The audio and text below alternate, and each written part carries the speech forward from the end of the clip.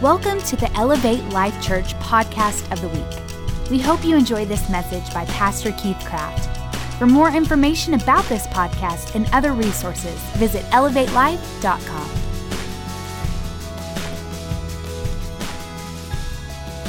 Let's make our declarations. The words are on the screen. If you're new with us, say this with me. I am who God says I am, a child of God, the righteousness of God. I am the apple of God's eye. I am God's workmanship, created for good works, and I can do all things through Christ who strengthens me.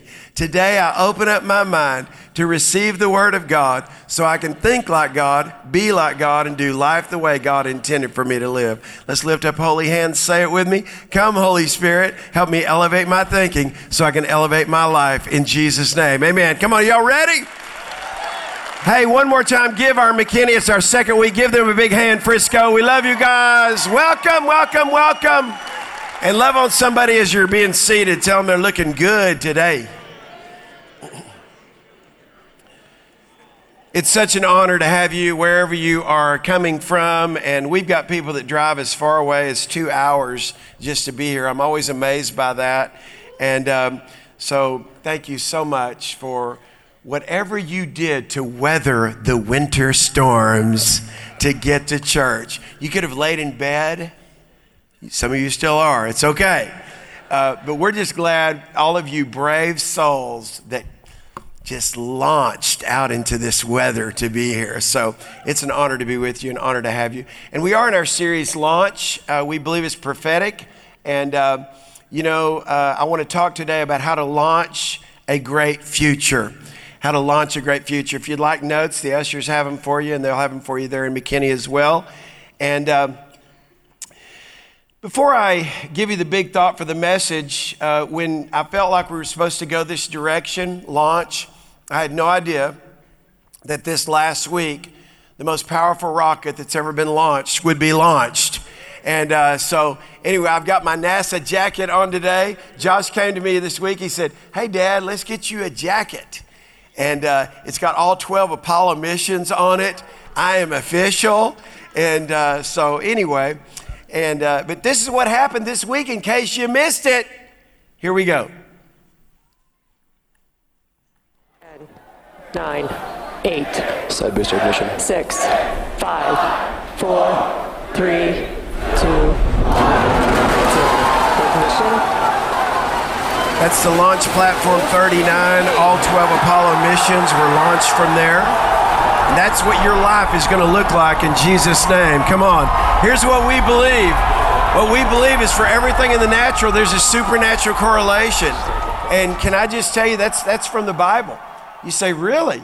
The Bible says that everything in the unseen is made manifest by the things that are seen. And so whatever happens in the seen and the natural is always a picture in the supernatural what God's going to do. So get ready, get set. It's time for y'all to launch. Come on. God's going to launch some new great things in your life in 2018, and I'm excited about it. So how to launch a great future. The big thought for this message, the elevated thought is God is calling you to go. Say this with me. God's calling me to go where I've never been before so you can see what you've never seen, be who you've never been so that you can do what you've never done. How many of you believe God's got something better for you? Come on. He really, really does. And so today we're here to receive the Word of God, and I want to look at John, the 5th chapter in the Message Bible. And the Bible says this: soon another feast came around, and Jesus was back in Jerusalem near the sheep gate in Jerusalem. There was a pool in Hebrew called Bethesda with 5 alcoves, or 5 different levels of pools. Hundreds of sick people, blind, crippled, paralyzed, were in these alcoves. One man had been an invalid there for 38 years. When Jesus saw him, he saw him stretched out by the pool, and Jesus knew how long he'd been there. He asked him what seems like a rhetorical, obvious type question, and that is, would you like to get well? Do you want to get well? And you would think in verse 7, the man's simple response would be yes, but here's what he said. Well, sir, when the water is stirred, I don't have anybody to put me in the pool, and by the time I get there, somebody else is already in. Let me just stop right here and say this. Too often times, Jesus is trying to speak to us. He's trying to lead us. The Holy Spirit is trying to guide us. And the simple question is, do you want to get well? A good answer would be, yes. But for some reason, this man with this 38-year infirmity feels like he's got to explain his problem to God. I just want to encourage you, when you're talking to God, don't feel like you got to explain what's going on. Like he knows exactly what's going on. And his simple question is, do you want to get well? Do you want things to get better? Do you want 2018 to be your best year ever? Do you believe that your future is better than your past? Do you believe that God's got good things for you because he's a good, good God? Amen? But this man says, I just don't have anybody to help me. And I don't know if you've ever felt like that. I'd really like to do a business, but I don't have anybody to help me. I'd really like to get to the next level, but I don't really have anybody to help me. I just don't feel like I have anybody to help me. And that was not the question, would you like somebody to help you? The question is, do you want to get well? Let me ask you a question. Do you want things to go well in your life? How about a better yes? You want things to go well in your life? Well, you know what can happen is we can say, yeah, I do want things to go well in my life, but you got to listen, here's what's going on. And God knows exactly what's going on. He knows exactly where you are. He knows exactly what you're facing. And so Jesus looked at him and he said, get up. Another word for that would be launch.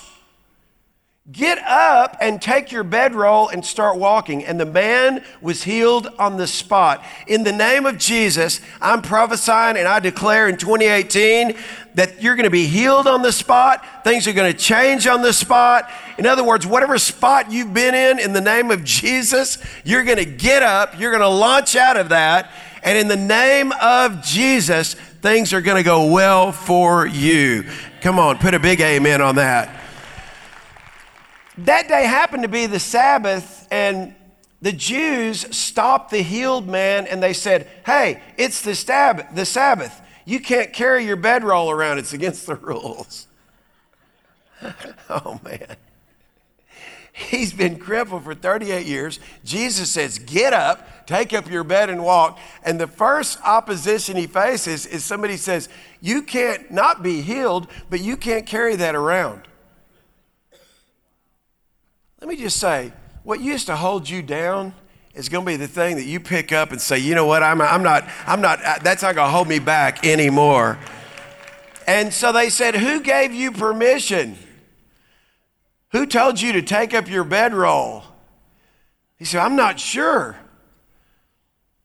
The Bible says in verse 14, a little later, Jesus found him in the temple and he said, you look wonderful.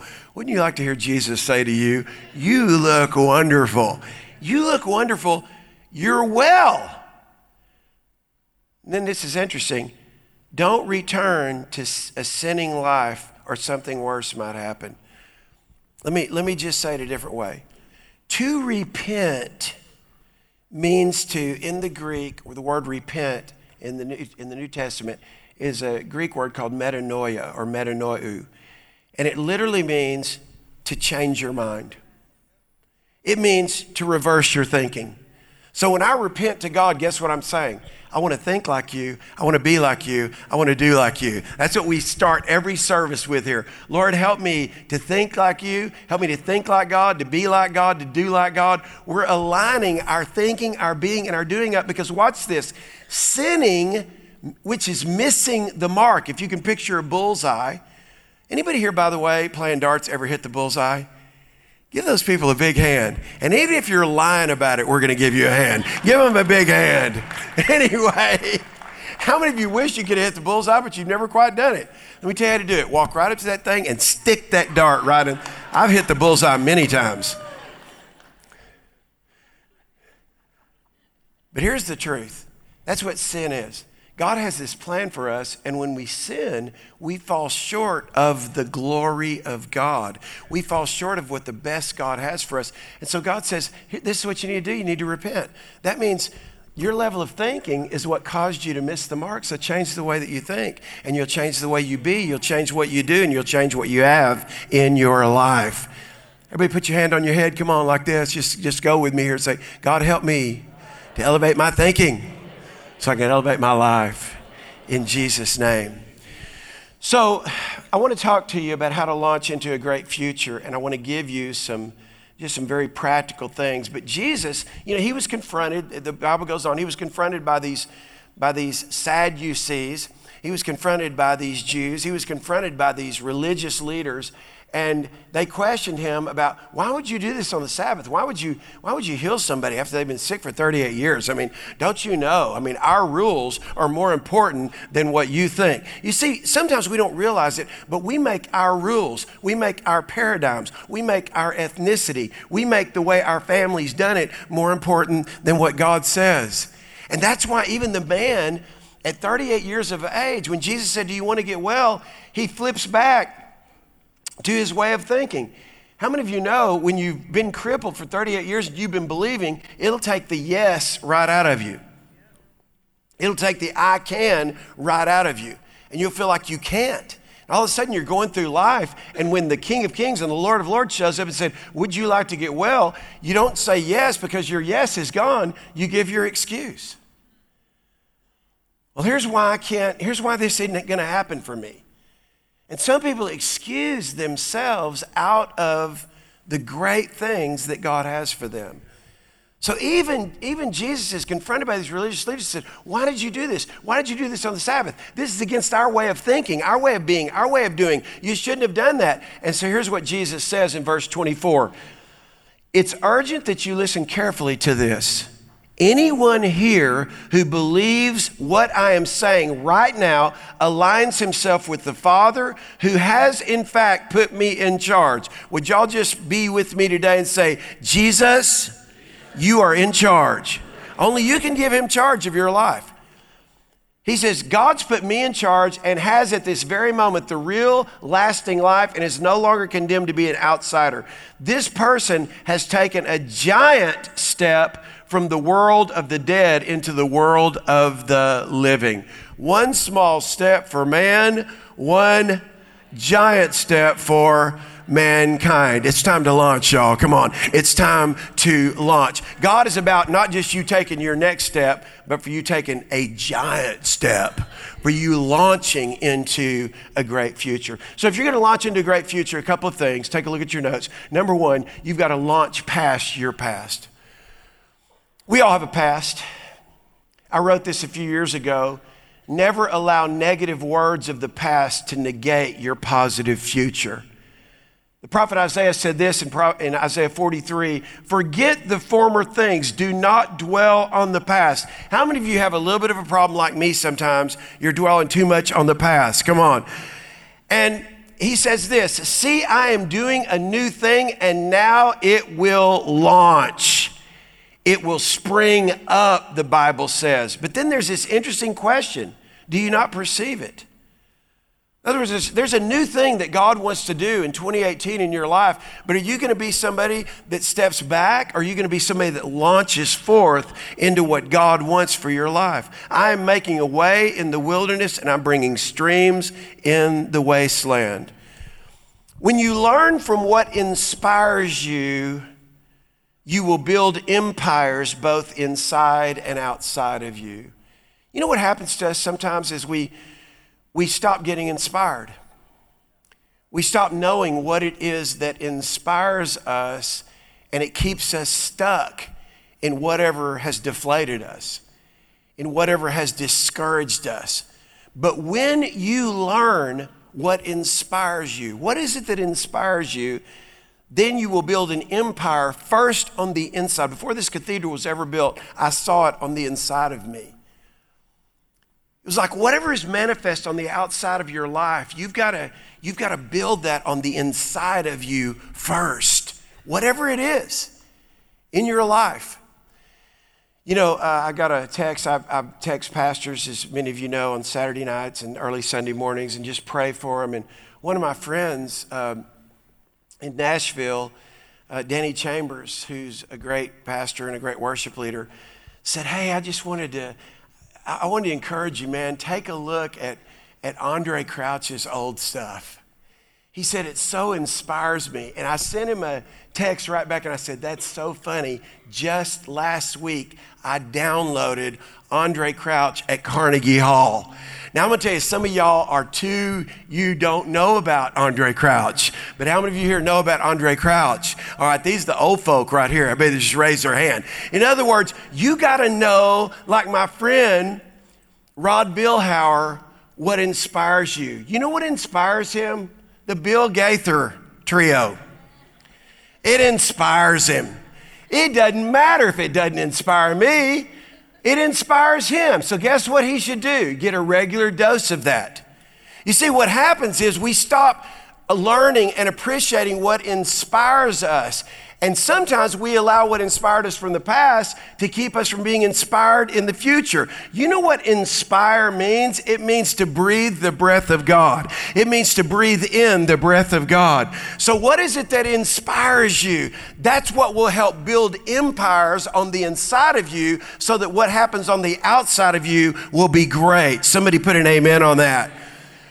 Why is that so important? Because we've got to launch past our past. You know, it's Black History Month, and I'm so inspired by African Americans who have made great impacts. In fact, as a little boy, my hero growing up, and I've said this many, many times from this pulpit and platform through the years, was Abraham Lincoln. And Abraham Lincoln was our 16th president, and of course, actually was the president that gave his life so that there could be a true, not just emancipation proclamation, but so that slavery could come to an end.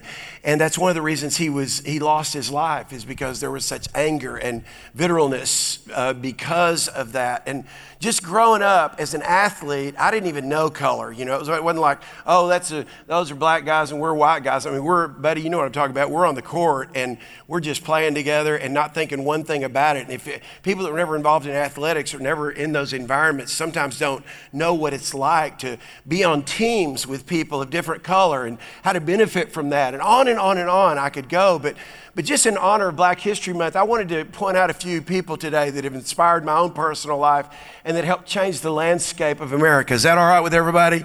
And first of all, George Washington Carver. You talk about somebody that had to launch past their past. Just let me just start by saying this. He was one of many children born into poverty. So what did he have to launch past? Poverty. And there's a lot of people that aren't born necessarily into poverty, but they've got a poverty mentality. You know what David prayed? He said, the Lord is my shepherd. I finished it if you know it. Shall not want. What does that mean? In other words, I'm not going to make my sustenance and my resources have to be predicated on my job or my boss or what I'm paid or not paid. The Lord is my shepherd. I shall not want. It deals with our want from the inside out. And I could spend the whole time just talking about the difference between a poverty mentality and a prosperity mentality, but this is just one thing. He was born into poverty, but he wasn't just born into poverty, but he was born into prejudice. He was born into a very racially divided, a society filled with hatred just because of the color of somebody's skin. And so his mother was actually taken by a group of raiders called the Quintil's Raiders, and they came into Diamond, Missouri, and they raided the house of Moses and Suzanne Carver, and they actually took the people that were not slaves, but the people that were black that were actually working for them. They didn't believe in slavery. They were actually paying the people that were with them. But these raiders came and they stole these people. They stole, did I say that right, Josh? Stole. No D.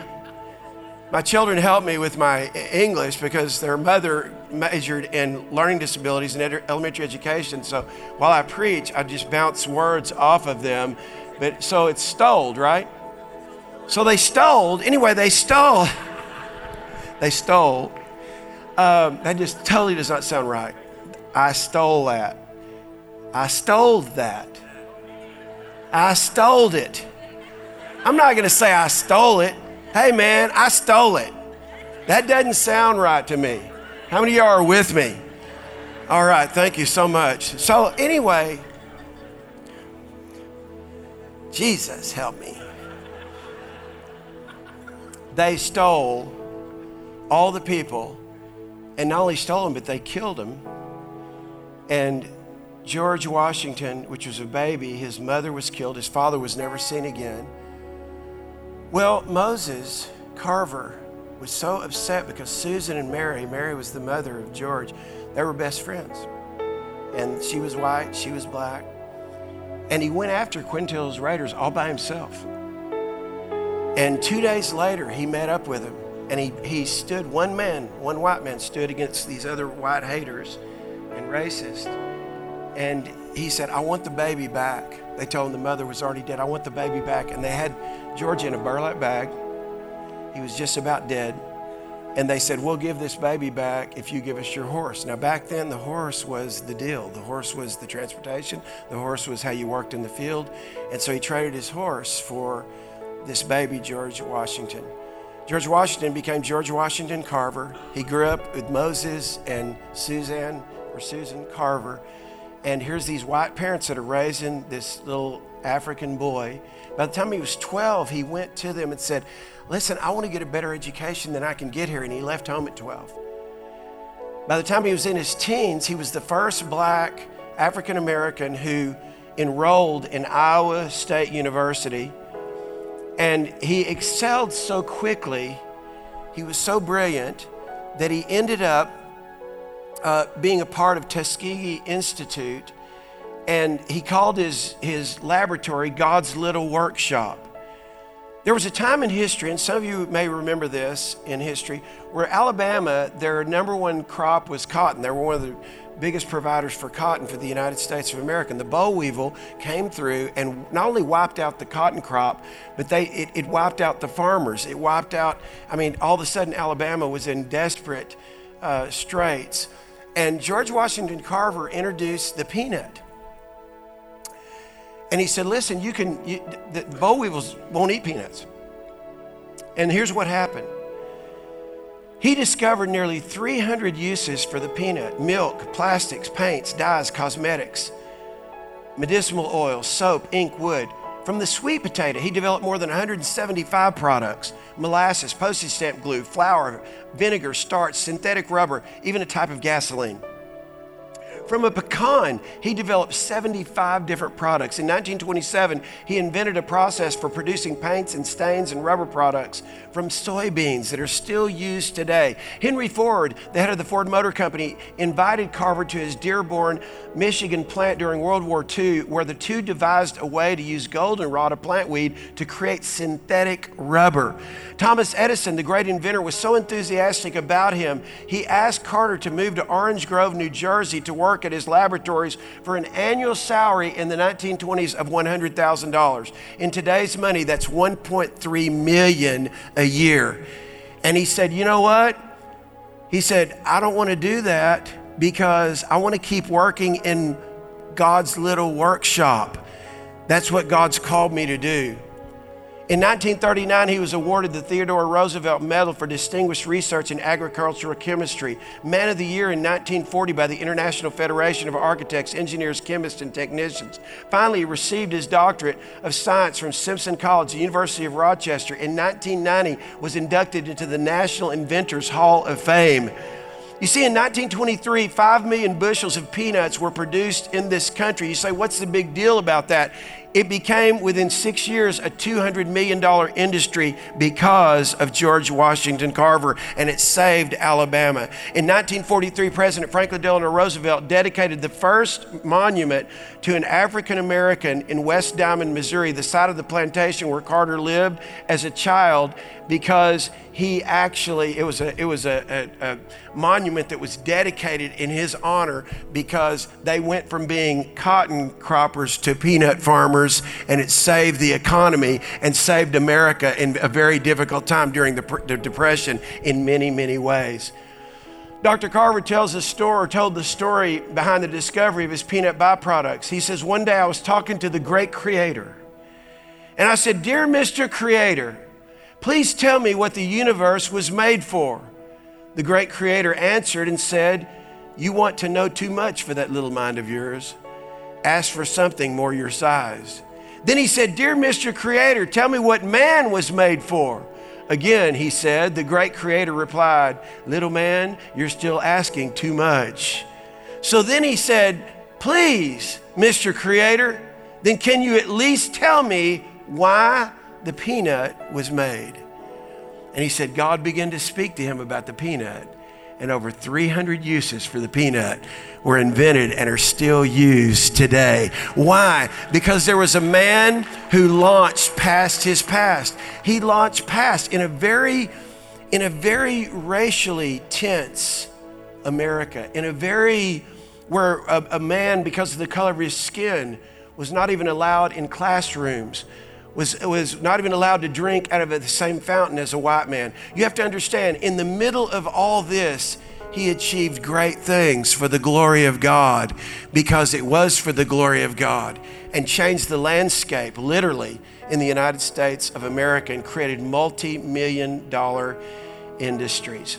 You see, if you're going to have a great future, you have to launch past your past. All of us have a past. All of us have things that we have to work through. But it wasn't just natural poverty. It was demonic prejudice. It was demonic racism. So much of still today, the spirit of hate that we have in many places and in many hearts. You have to launch past your past. Here's what he said, a few quotes. 99% of failures come from people who have a habit of making excuses. He went on to say this, when you can do the uncommon things in life in an uncommon way, you will command the attention of the world. And then I love this. He says, do what you can with what you have, and do it now. Do it now. Everybody say launch. You see, here was this great man, and there's so much more I could say, but time won't allow me to, but who helped not only, again, shape the landscape of America, agriculture, with inventions, with pecans and peanuts and soybeans and just simple little things, because he took what God gave him and said, God, why is this important? And God used him to introduce a part of God to the world. If you're going to launch into a great future, you have to launch past your past. The second thing is you have to launch past your faith, or you have to launch your faith. Faith catapults us into what is foreign. Listen now, faith catapults us, it launches us into what is foreign, so that what is uncertain can become certain, and what is impossible can become possible. God spoke to Abraham, the father of our faith, and he said, I want you to leave your family of origin. I want you to leave your country, and I want you to go to a place that you don't know of. I want you to step out in faith. I want you to launch your faith. The Bible says in Romans, the 10th chapter, so then faith comes by, y'all help me, hearing, and hearing by the word of God. That's why we need to get together, not just in church, but we need to get together with other believers so that we can be built up, the Bible says, in the most holy faith. Neglect not the assembling of yourselves as some do, but when you come together, you're built up in holy faith. Hebrews 11:3 and verse 6 says this, by faith we understand that the entire universe was formed at God's command, that what we now see did not come from anything that can be seen. Can I just tell you something? We serve a God that takes nothing and makes something. In your life right now, it may look like nothing is happening. Can I just give you some good news? God is always working in the unseen. He says, now what I need you to do is I'm already working on your behalf. If I am a God that says, I am going to create mansions for you in heaven, I'm already preparing those. I'm preparing a great future for you. Your eyes haven't seen, your ears haven't heard, it hasn't even entered into your heart the great things that I have for those who believe in me. God says, listen, I know the thoughts that I have for you. They're good and not evil, to give you a future and a hope. You see, sometimes we get so stuck in the minutia of now. We get so stuck in what's the priority of the present, that God says, I want to do something new in you, but you've got to launch past your past. It doesn't matter if it's been 38 years. Get up! It doesn't matter what's been going on in your life. Get up! It doesn't matter what's been holding you back. Get up! It doesn't matter where you've been. Get up and take up your bedroll and walk, because I've got something great in your future. Walk towards your future. Launch into your future. See, God wants us to understand that there's something we must do. It's impossible to please God, the Bible says, without faith. Anyone who wants to come to Him must Believe that He is, and that God exists and He rewards those who sincerely seek Him. You see the difference between belief and faith, and I say this all the time, and I'll continue saying it until we get it, until I get it. It's one thing to say, I believe. By the way, Josh preached a great message on Wednesday night. If you weren't here, I encourage you to get it. But one of the things he talked about is that 83% of Americans claim to be Christians. Oh yeah, I'm an American, I'm a Christian. Less than 34% of any Christian, a person who claims to be a Christian, goes to church on a weekend, on any given weekend. But more than that, it's one thing to say, I believe. It's another thing to take action on what I believe. How many of you believe you can have a great marriage?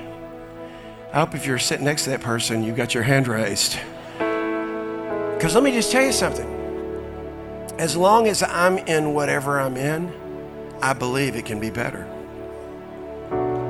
Otherwise, I'm projecting too much of the responsibility on somebody else, and I don't believe anymore because of them. You know why I believe, and you know why I take action based on my belief? Because it's my faith that God rewards. It's my faith that brings His super into my natural in a marriage, in a business, in a job, whatever the situation it is. So I can't project my discontent. I can't project my disillusionment. I can't project my impossibility, my thinking on somebody else. It all comes down to God says, without faith, Keith, it's impossible to please me. And I'm a rewarder of those that diligently seek me. What does that say? You're going to have to diligently seek me. The Bible says, Jesus said, ask and you shall receive. Somebody put an amen on that. Seek and you shall find. Knock and keep on knocking and the doors will be open unto you. That's my faith. To keep on keeping on, to keep on believing. But watch this now. If I want a great marriage, take action. Do what I need to do to make the marriage great. If I want a great job, to do what I need to do to make that job great. Not my boss appreciating me more, not them paying me more, but by faith, me doing what I need to do so God can get involved and do whatever He needs to do to make it happen. Or whether it's running a business, it doesn't matter. In other words, it's my faith. Faith is a very personal thing, and that's why you've got to launch your faith. And when you launch your faith will catapult you into the foreign, into the uncertain. It'll make it certain. It'll catapult you into the impossible, because with God, all things are possible. With man, things are impossible. But God, I trust you. I put my hope in you. I put my expectation in you. I live like it's going to happen. I give, y'all, listen to me. I give like I'm going to be rich. I don't wait till I'm rich to give. Why? Because that's my faith. So every time I put God first, every time I give God over and above, here's what I'm saying. God, I put my faith in you. I give you the first dollar of every 10. Why? Because you said you'll open the windows of heaven. You said you'll rebuke the devourer on my behalf. So my faith says, I believe it. I'm going to take action and do it. And by the way, I'm going to give over and above because I know you want to bless me to be a blessing in the earth and to be God, to be Jesus, to be the Holy Spirit to other people through what you're doing in my life. So I can talk about believing all day long. But if my actions don't line up with what I believe, my marriage won't look that well, my business won't look that well, my life won't look that well.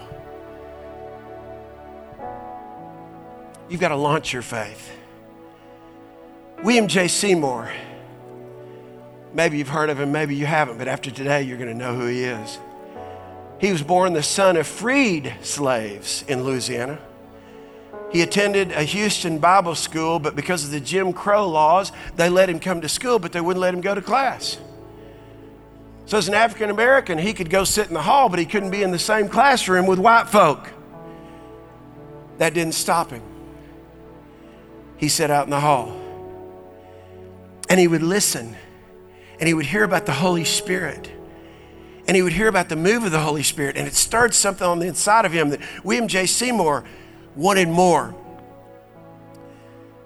There was a little church in Louisiana that heard about his hunger for God, and they said, we'd like you to come, and we'd like you to be the pastor of our little church. And he came, and just a few people, but it was one of the first that we know of, interracial, or where blacks and whites and people of color, they were all in one building. And his first message, man, he was talking about the power of the Holy Spirit and how the Holy Spirit wanted to come down and sweep through the place. And everybody got so excited, except for a few people that weren't excited, that happened to run the church. The next Sunday, he went back and he was locked out of the church. And they said, well, we took a chance even with the color of your skin, but then this crazy stuff you're teaching, we just don't believe that. At 312 Bonnie Bray Drive in Los Angeles, there was a little house that a few of them started meeting in because the church doors were locked. And while William J. Seymour began to preach about the Holy Spirit fell upon him, and he had never spoken with tongues, and he spoke in tongues, and then all of a sudden another person, and then another person, and then the Holy Spirit began to fall, and so many people over the next few weeks gathered at that one little place. In fact, you can go to Los Angeles, and now it's a site for tourists. I don't know what you call that. What do you call that when it's a landmark?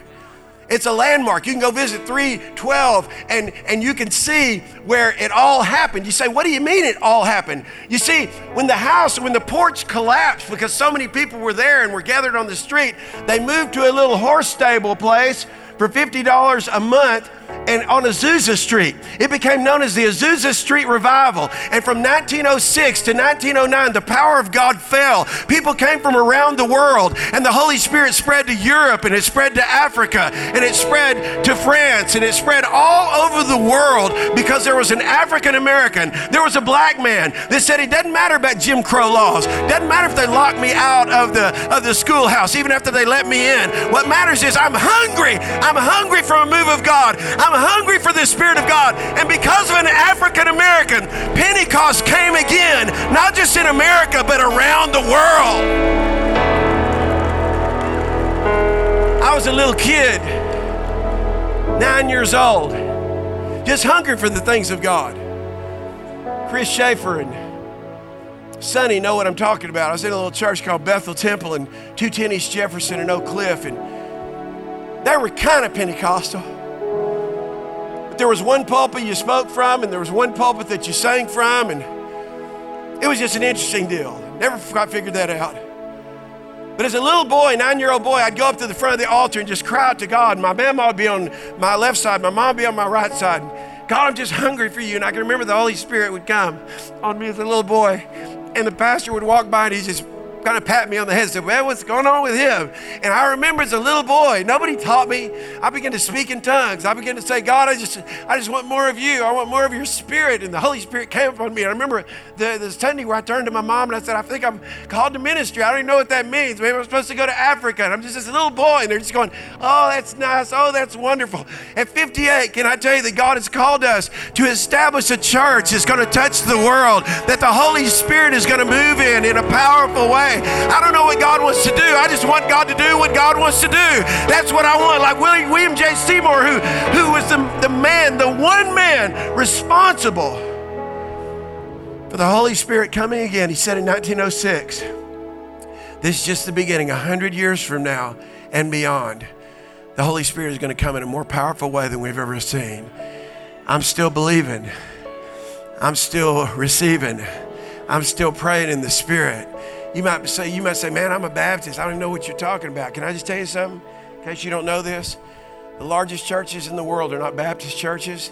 They're not Nazarene churches. They're not any kind of denomination that you can put on the door. You know what they are? They're Pentecostal churches. You say, what does that mean? That means churches that are just open to the move of the Holy Spirit. The largest church in the world is in South Africa, over 1 million people.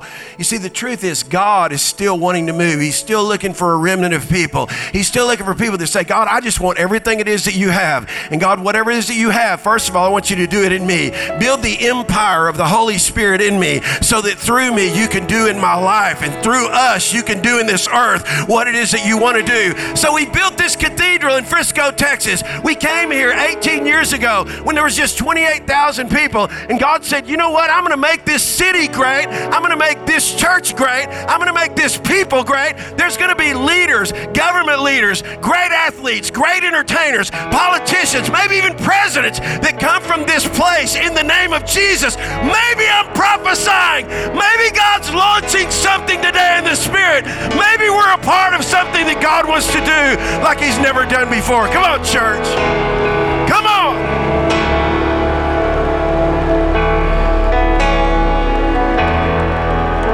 Through an African American, this whole movement was launched. In fact, we have Elevate Life Church today because there's a man named William J. Seymour who said, I just want what the Holy Spirit wants. And I don't know why the lights went out, but here's what I know. All we need is one little light. This little light of mine, I'm gonna let it shine. Come on, I'm gonna let it shine, let it shine, let it shine. Here's the last thing I want to tell you today. If we're gonna launch into a great future, come on, how many of you believe God's got a great future for you? If we're gonna launch into a great future, we have to be willing to launch past our past. We have to be willing to launch our faith. Not get sidetracked by, they wouldn't let me in the room because I'm black. They're trying to hold me back because of this, or hold me. I just so honor these men who said it doesn't matter what the laws are. Nobody can keep God from building empires on the inside of me that would be manifest through me because the glory of God is in me. I just want to remind you, you've been crowned with glory and honor. I said, you've been crowned with glory and honor in the name of Jesus. Here's the last thing. Launch your greatness. And the lights are going crazy. It must be the Holy Spirit doing something. We'll say that, right? Technologically speaking. You know what I've discovered? There's just a lot of people that don't think they're that great. And then the people that don't think they're that great are always judging people that think they are great. You always tell somebody that doesn't think they're that great because they're judging somebody else that thinks they're great. Oh, they just think they're all that. Yeah, that's how God meant for you to live. You're a son and daughter of the Most High God. You're a light of the world. You're not a light in the world. You're a light of the world. Don't judge anybody's greatness because it makes you feel bad about what you're not. Launch your greatness because you've got greatness. And the enemy of your soul wants to try to beat you down, wants to think you're being held back, wants to think that it's never going to happen for you. But I'm telling you, and I'm prophesying over myself. Keith Craft, you can prophesy over yourself too. Go ahead, lay hands on yourself. Your best days hadn't been lived yet.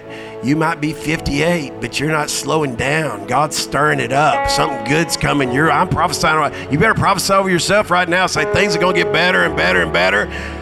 Come on, y'all. Woo! If you're sitting next to somebody that didn't do it, just stick your hand over them. Say, yeah, it's going to happen for you too. See, some people don't even believe enough in themselves to prophesy over themselves. You got to say what you hear so you can, come on, see what you say. Say what you hear. Faith comes by hearing, hearing by the word of God, so you can see what you say. Launch your greatness. Martin Luther King said this. He said, everybody can be great because anybody can serve. You don't have to have a light to serve. No, he didn't say that. You don't have to have a college degree to serve.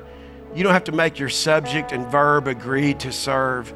You only need a heart full of grace, a soul generated by love. Somebody put an amen on that. Martin Luther King went on to say this. He said, even if a man is called to be a street sweeper, he should sweep streets even as Michelangelo painted. I don't know what your job is, but get up and start giving it your best. Launch, start making it your best. Whether you're a street sweeper, whether you're a truck driver, whether you're an insurance person, no matter what it is, guess what? This is your one life. Make it the best. Whether you're Beethoven, composed music, or Shakespeare, wrote poetry, he should sweep streets so well that all the host of heaven and earth will pause to say, here lived a great street sweeper who did his job well. Launch your greatness. When I think about greatness, one of my favorites of all time, war number 42, Jackie Robinson. On this honor, this weekend where I want to honor National Black History Month, I want to say that this is a man who also was born into poverty. What all three of these men have in common, they were all born in poverty. They were either slaves or sons of slaves. They experienced the prejudice, they experienced the poverty, they experienced racism, they experienced hatred just because of the color of their skin. His grandparents were slaves, his parents were sharecroppers. His father left their family soon after he was born, ran off with the neighbor's wife. He never saw him again. That's just enough to be mad about life right there and to be angry. His mother worked a series of odd jobs to support her children, moved the family to California in search for a better life. Robinson attended John Muir High School, later Pasadena Junior College. It was there that he really began to excel in football, basketball, track, and baseball. What's amazing is he went on to go to UCLA and became the first black student, but also the first student ever to letter in 4 different sports in a single season. In addition to baseball, he also shined in basketball as a guard, football as a quarterback, track as a long jumper. In fact, Robinson also moonlighted as a tennis player, as if he didn't have enough to do. He captured a few amateur titles during his summer breaks from school and his work. He later cashed his first checks as a pro athlete, not in baseball, but in football. After he finished his football career, he became a professional basketball player. After he became a professional basketball player, he served our country in the military for 4 years. And then in 1947, he was drafted by the Dodgers, and he became the Rookie of the Year. He not only went to 6 National League playoff World Series games, but he was the most valuable player, most valuable rookie in 47, the most valuable player in baseball in 1949. You won't see any baseball players wearing the number 42. It was because in 1997, Robinson's number was retired, the one and only in history. For the first time, his number was retired on every team in National Baseball. In fact, nobody can wear the number, but they were all honored to wear the number on April 15, 2004. It became Jackie Robinson Day, and all uniformed players in the Major League Baseball were required on that one day to wear number 42 on their jerseys to honor Robinson's memory and his legacy to the sport. What was amazing is he went on to star in his own movie. The Jackie Robinson Story was one of the first black leading men. It did well in the box office. A lot of people didn't know that. He continued to break down racial barriers after leaving baseball. One of the first off-field was after retiring from sports. He took a job at a coffee shop chain chock full of nuts and became the first black vice president of any major American corporation. In 1965, he made history again when he joined ABC TV Sports as the nation's first black baseball announcer. President Ronald Reagan posthumously awarded Jackie Robinson with the Presidential Medal Freedom Award, the highest award given to civilian for their contributions to world peace, culture, and other significant public and private endeavors on March 26, 1984. In 1999, he was named Time Magazine as one of the top 100 most influential people in the 20th century. Ladies and gentlemen, when I say that God wants you to launch into a great future, it doesn't matter the color of your skin. It doesn't matter the poverty. It doesn't matter the racism. It doesn't matter what they said. It doesn't matter what they did. You see, the truth is when we launch past our past, when we launch our faith, I honor these men today because they launched their greatness in some of the most difficult times. And our country's better. We're better for it. And you know what? Today, on this day, I want to declare to you that your best days haven't been lived yet, that the same Spirit that raised Jesus Christ from the dead dwells in you, the same Spirit that was in William J. Seymour, the same Spirit that was in Jackie Robinson, the same Spirit that was in George Washington Carver, that same Spirit. We are sons and daughters of the Most High God, and today is our day. This is our year, and we are launching forth in the name of Jesus. Come on, would you just clap unto God and shout with a voice of triumph? Yes! Yes! Thanks for listening to this week's podcast. Make sure to get your copy of Pastor Keith Craft's new book, Your Divine Fingerprint, and visit ElevateLife.com for other exciting new content from Elevate Life Church.